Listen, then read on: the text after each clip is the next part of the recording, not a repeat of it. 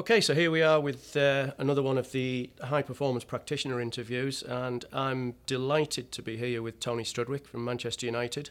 I suppose one of the grandfathers of sports science in football, unfortunately, Tony. That's right now, yeah. What I want to explore over the next 20 or 25 minutes really is just how sports science within professional football has changed over the period of time you've been in the sport. So maybe just as a starting point, I wonder if you'd just give us some kind of an insight into how you actually got into the game in the first instance. Yeah, so pretty much like many people that drifted into the sports science sector, I was a failed footballer, so I wasn't quite good enough. So for me, the next best thing was to keep involvement. So I played at youth team level at Colchester United back in the late 80s as a young boy. Wasn't clearly never good enough. I could say that I had an injury, but that would be lying. But so again, not quite good enough. But stayed on at school. Essentially, got my A levels. Then went to Loughborough University, where I studied it was a degree in phys ed and sports science. So at the time, it was relatively new at Loughborough, although Loughborough was quite an established university in terms of research and teaching, as being an old PE college back in the day. So I did an undergrad for 3 years. I then decided to go out to America for 2 years, where fundamentally it was more about coaching young and developing young players, and of course that sort of coincided with the growth or the expansion of US soccer when they held the World Cup post 1994. So I spent 2 years there. Realised that sports science was still the pathway that I really wanted to go into, and as much as a sports science, it was a football as well. So that was always the leading passion. It was sports science, but the driving factor was clearly football. Went back to Loughborough to do a master's in, again, sports science, phys ed and sports science. Upon the completion of that, there was an opportunity that arose, and at the time, come 97/98, there wasn't too many practitioners or too much sports science being delivered. You were probably one of the few that were at Middlesbrough, and there's that sort of growth. There was Cooley at Tottenham Hotspur, so it was in its infancy. And I think how it was being delivered back in the late 80s was pretty much athletic conditioners, Daley Thompson type model, where one fitness coach would go to Leeds on a Tuesday as a conditioning session, go to another club, a Sheffield Wednesday on a Thursday. So, and it typified where the English game was at, really, Chris, because it was more about, okay, I think coaches recognised that there was a requirement for the game was changing, recruitment was changing, everything in the game was changing. It was post sort of this whole movement about the Charter for Quality and Howard Wilkinson. So I think that's what football clubs really did. They just wanted a fitness coach to come in on one given day that had no real understanding of how the weekly work looked, deliver a session and then move on to the next week. So it wasn't coordinated, and it's not to dismiss that, because there was still quite a lot of good things going on. So an opportunity arose in a Premier League club, which is Coventry, and it was a PhD position. It was quite unique at the time. It was through Tom Riley, who really was the grandfather of soccer science. So that was it, really. So it was a PhD program based in-house at Coventry. So and pretty much from day one, it was just thrown into this professional environment at Coventry, where Gordon Strachan was the manager. A well-developed academy structure, I must say. It was a very good academy, some good coaches. And I think the great thing about that, Chris, was that I was totally immersed in all the areas of performance, sports science, a little bit of the psychology. And while I wasn't a particular specialist in any of them areas, what it did do, it gave me a real global perspective on what it is to train with elite players. And I think that was really an unbelievable experience, and it held me in great. It gave me a great foundation, really.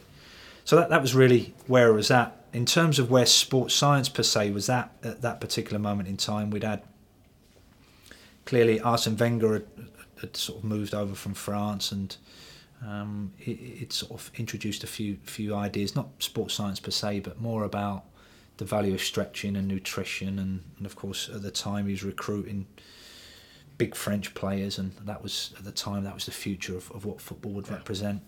We had essentially the Scandinavian influence in Paul Borsum and Jens Bangsbo, and their ideas really that had sort of gained stock in Scandinavia that were infiltrating into certain clubs. So it was the early foundation, and like I say, there wasn't too many of us involved at the time that were full-time sports scientists. So it was in its infancy. In those days, I mean, my memories in those days was that sports science as a discipline was something that an awful lot of people were pretty wary of. I mean, it was a nice word, a nice term. It was quirky, and people liked to hang a little bit of faith on it. But it did actually take an awful lot of selling, both to the coaches and to the players. I mean, what were your experiences in the early days of actually trying to convince people? I mean, looking back, it feels even now.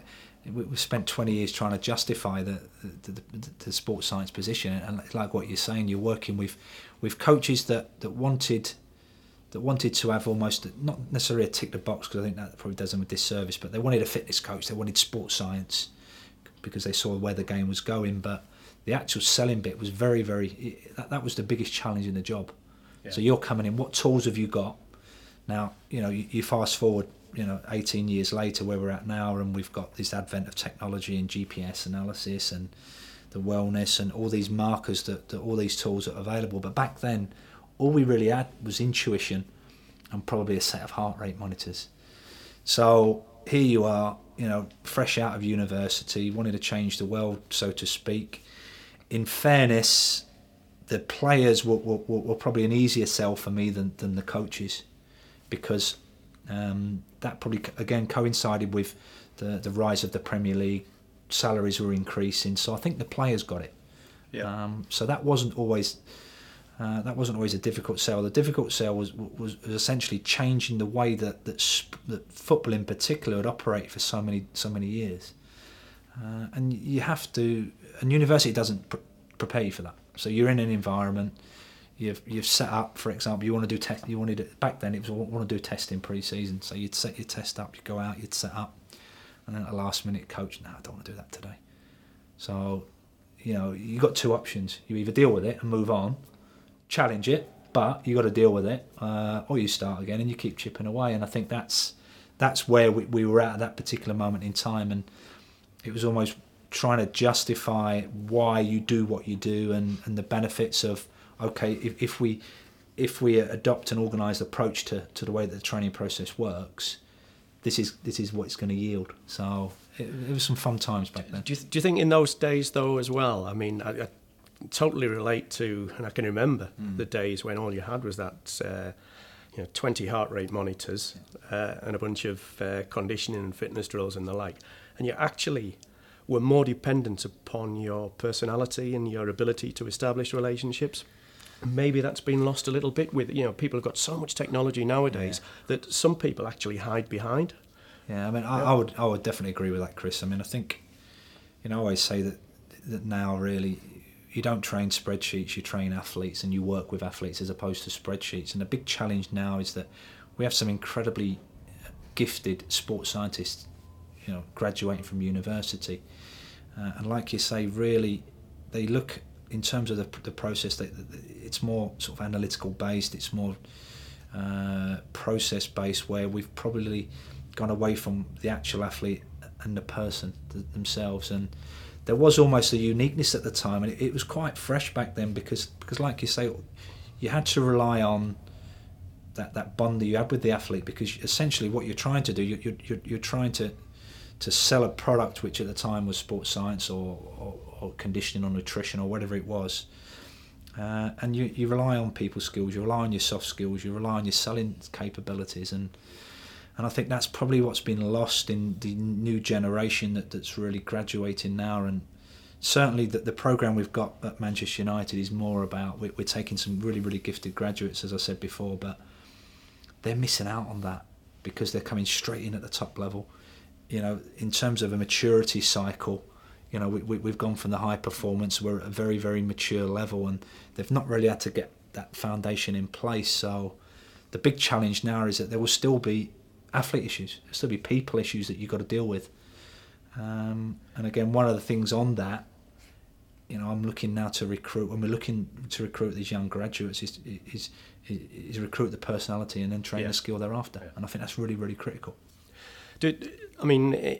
Having said that, and hopefully there'll be a number of people who are in that position wanting to maybe get a position with Manchester United, Man City, or whoever, looking in on this interview. If the universities are not giving them those opportunities and those people skills, where should they be going then to actually maybe furnish them better to come and dovetail with what it is you're trying to achieve? Yeah, I think that's a really good point, Chris. Is that there has to be a pathway, like in any industry, in any profession, you have to have a pathway into high performance sport. So here we are really now at high performance sport, and again, back in the day, you and I, we got the qualification, which was a sports science. That allowed us the credibility in terms of, from an intellectual perspective. But then you still had to learn to be a practitioner. So there still needs to be in-house training. There still needs to be better in service away from the club. Because as you well know, Chris, once you're in a club environment or this high-performance environment, you are totally absorbed.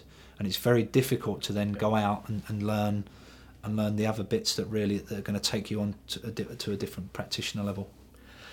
Just sort of switching it across a little bit, one of the biggest challenges that I've found working in professional football actually comes from the players themselves, because the information and the knowledge that we have traditionally had access to is now it's open access to everybody. And players are intelligent people, and they do care. They are professional. They do care. They do read. And then the result of that is that they'll come to you with questions and challenges and queries regarding what it is that you're trying to do. Do you find that increasingly? Yeah, absolutely.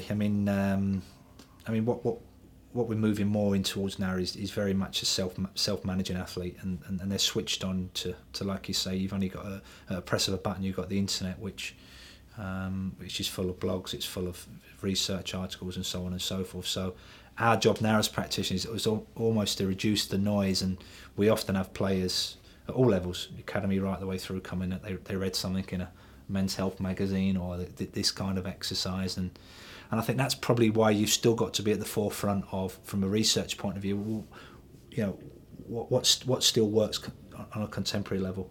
So we've got to back that off and say, well, okay, I understand that, and we've had loads of issues. I won't go into where athletes have come in and they've heard from the latest guru from Australia or from Europe, and this is the way to train, and so on and so forth. So that's where you've got to have a solid stance, and again, it's selling the features of what you do and what's unique to your environment, and what was unique at Manchester United. This is the way we train, this is the way we prepare, may be different to the way that Arsenal, Chelsea or Liverpool do it. So you've got to keep your identity there, but by the same token, like you say, we're in a very, very fast-paced, dynamic environment where information is accessible to all and sundry, and you've got to strip through that noise. And so, building on that point there then, and I think you're absolutely right that, there are different cultures in the different clubs, but then there are micro-cultures within clubs whereby you try to get to the core of what defines an individual athlete. How far do you think we've come in terms of being able to deal with the individual needs and requirements of athletes in professional football? That's a really good question, Chris, and I think that's probably something that I'm not quite sure we've really nailed that, if I'm perfectly honest with you. I think every environment, every high performance environment will be unique, and I think that's why it's very difficult to just take one model from rugby and just plonk it into football and expect it to work. Whatever you do, I think there's a life cycle in terms of culture from almost growth to inception to development, and then at high performance, and sometimes it cracks and you have to redevelop that over 6-7 years, which is why it's very difficult to be in one place for so long. But whatever you do from a cultural perspective, it's got to be authentic, it's got to have an identity around it, and like you say, it's got to have the individual, it's got to be player centred. Now, there are certain things that the Premier League are introducing from a young age about these individual learning plans and making it individual and bespoke. And the big challenge for us is to, this is our culture at Manchester United or Liverpool or Arsenal, but within that, we have got to really respect the athlete and treat them as individuals, and that's a big challenge. particularly in the modern world where you're recruiting players from South America, from Africa, and Europe. We have it here is that we recruited a player recently that from sort of an Argentinian who played in Spain that never really had a background of strength and conditioning and or sports science. Yeah. And you can't just expect that player to come in and go, right, we're enforcing the Man United way on that player, and you've got to grow with it. They've got to respect your culture, and I think that's the challenge now, is they've got to respect what you do, and then we have that mantra is that, respect the athlete, do no harm, but do something. So whatever they've got to do something that buys into that, but it's a tough balance, Chris. I mean, you've hit on the kind of almost an issue of transition. So you could have transition whereby players are coming into the club from a totally different culture. Yeah. You can have transition where players are going from your youth environment into the senior environment, which clearly you've got great experience of at Manchester United. Or you could have the transition where you've got a new manager with a new culture coming into a club. How important in your view then is that you actually have some degree of patience to allow that transition to occur within a sensible period of time, rather than just impose everything on them at once? I think we're always managing transitions. It was quite unique at. I've had that at various clubs that I've been at. Where sometimes you have these quick turnaround clubs, where the head coach is there for 18 months, 2 years, moves on. I think at Manchester United we were very fortunate. We had Sir Alex in charge for such a long time. Although, we've had transitions thereafter. But managing that transition with different ideas, and I think what you've got to realise as a sports scientist or as a practitioner is that there's always different ways of doing it, and you can't just enforce, no, this is got to be this way. You've got to keep evolving. So we've got to let things settle. So very, very quickly after Sir Alex departed, we had David Moyes that had come from Everton with some different ideas, and we have to manage that.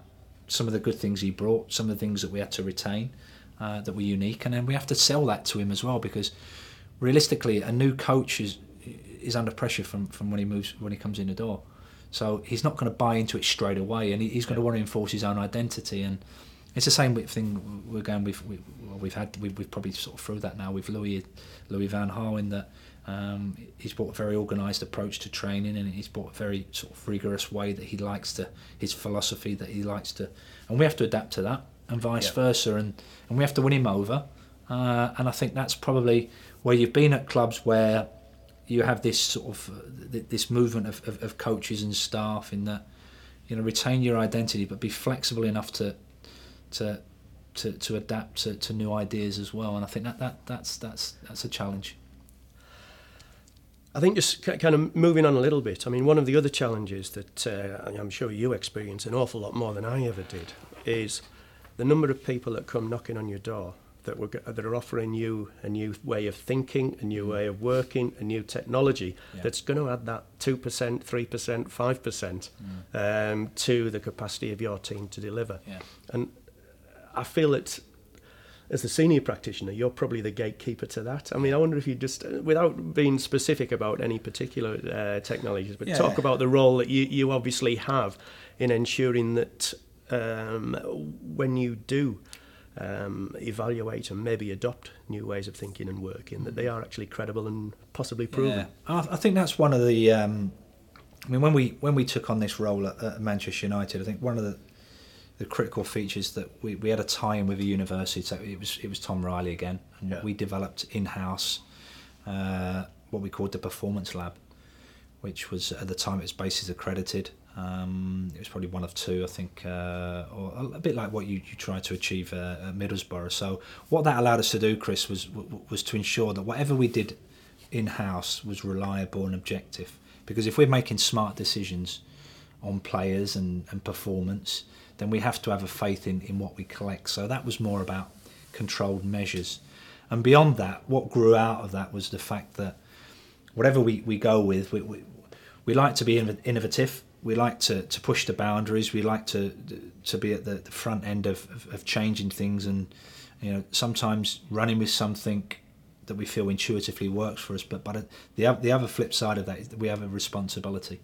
And the way that we've done it here really is that, like you say, maybe it's not necessarily me just a gatekeeper, but we have a strong team. You know, five or six guys in that team that really smart guys, but just think through it. You know, realistically, it's got to be evidence based, and it's got to be able to be, purpose fit for our requirements in here. So, a lot of the time we are dealing with noise. You know, some of these heart rate variability measures that some of these gizmos and toys that come in and they last a couple of weeks and then they end up in the box, this nice fancy box that they come in on, and all these types of analysis that but that's what we would do. We've got sort of Richard Hawkins in place and some of the guys, and they'll do a test and retest. And I think that's the thing here, is that we have a responsibility to the players' welfare as well. So what we can't do is just get a new piece of technology and throw it on a player. We'll have to go through that process ourselves as staff and really evaluate it. And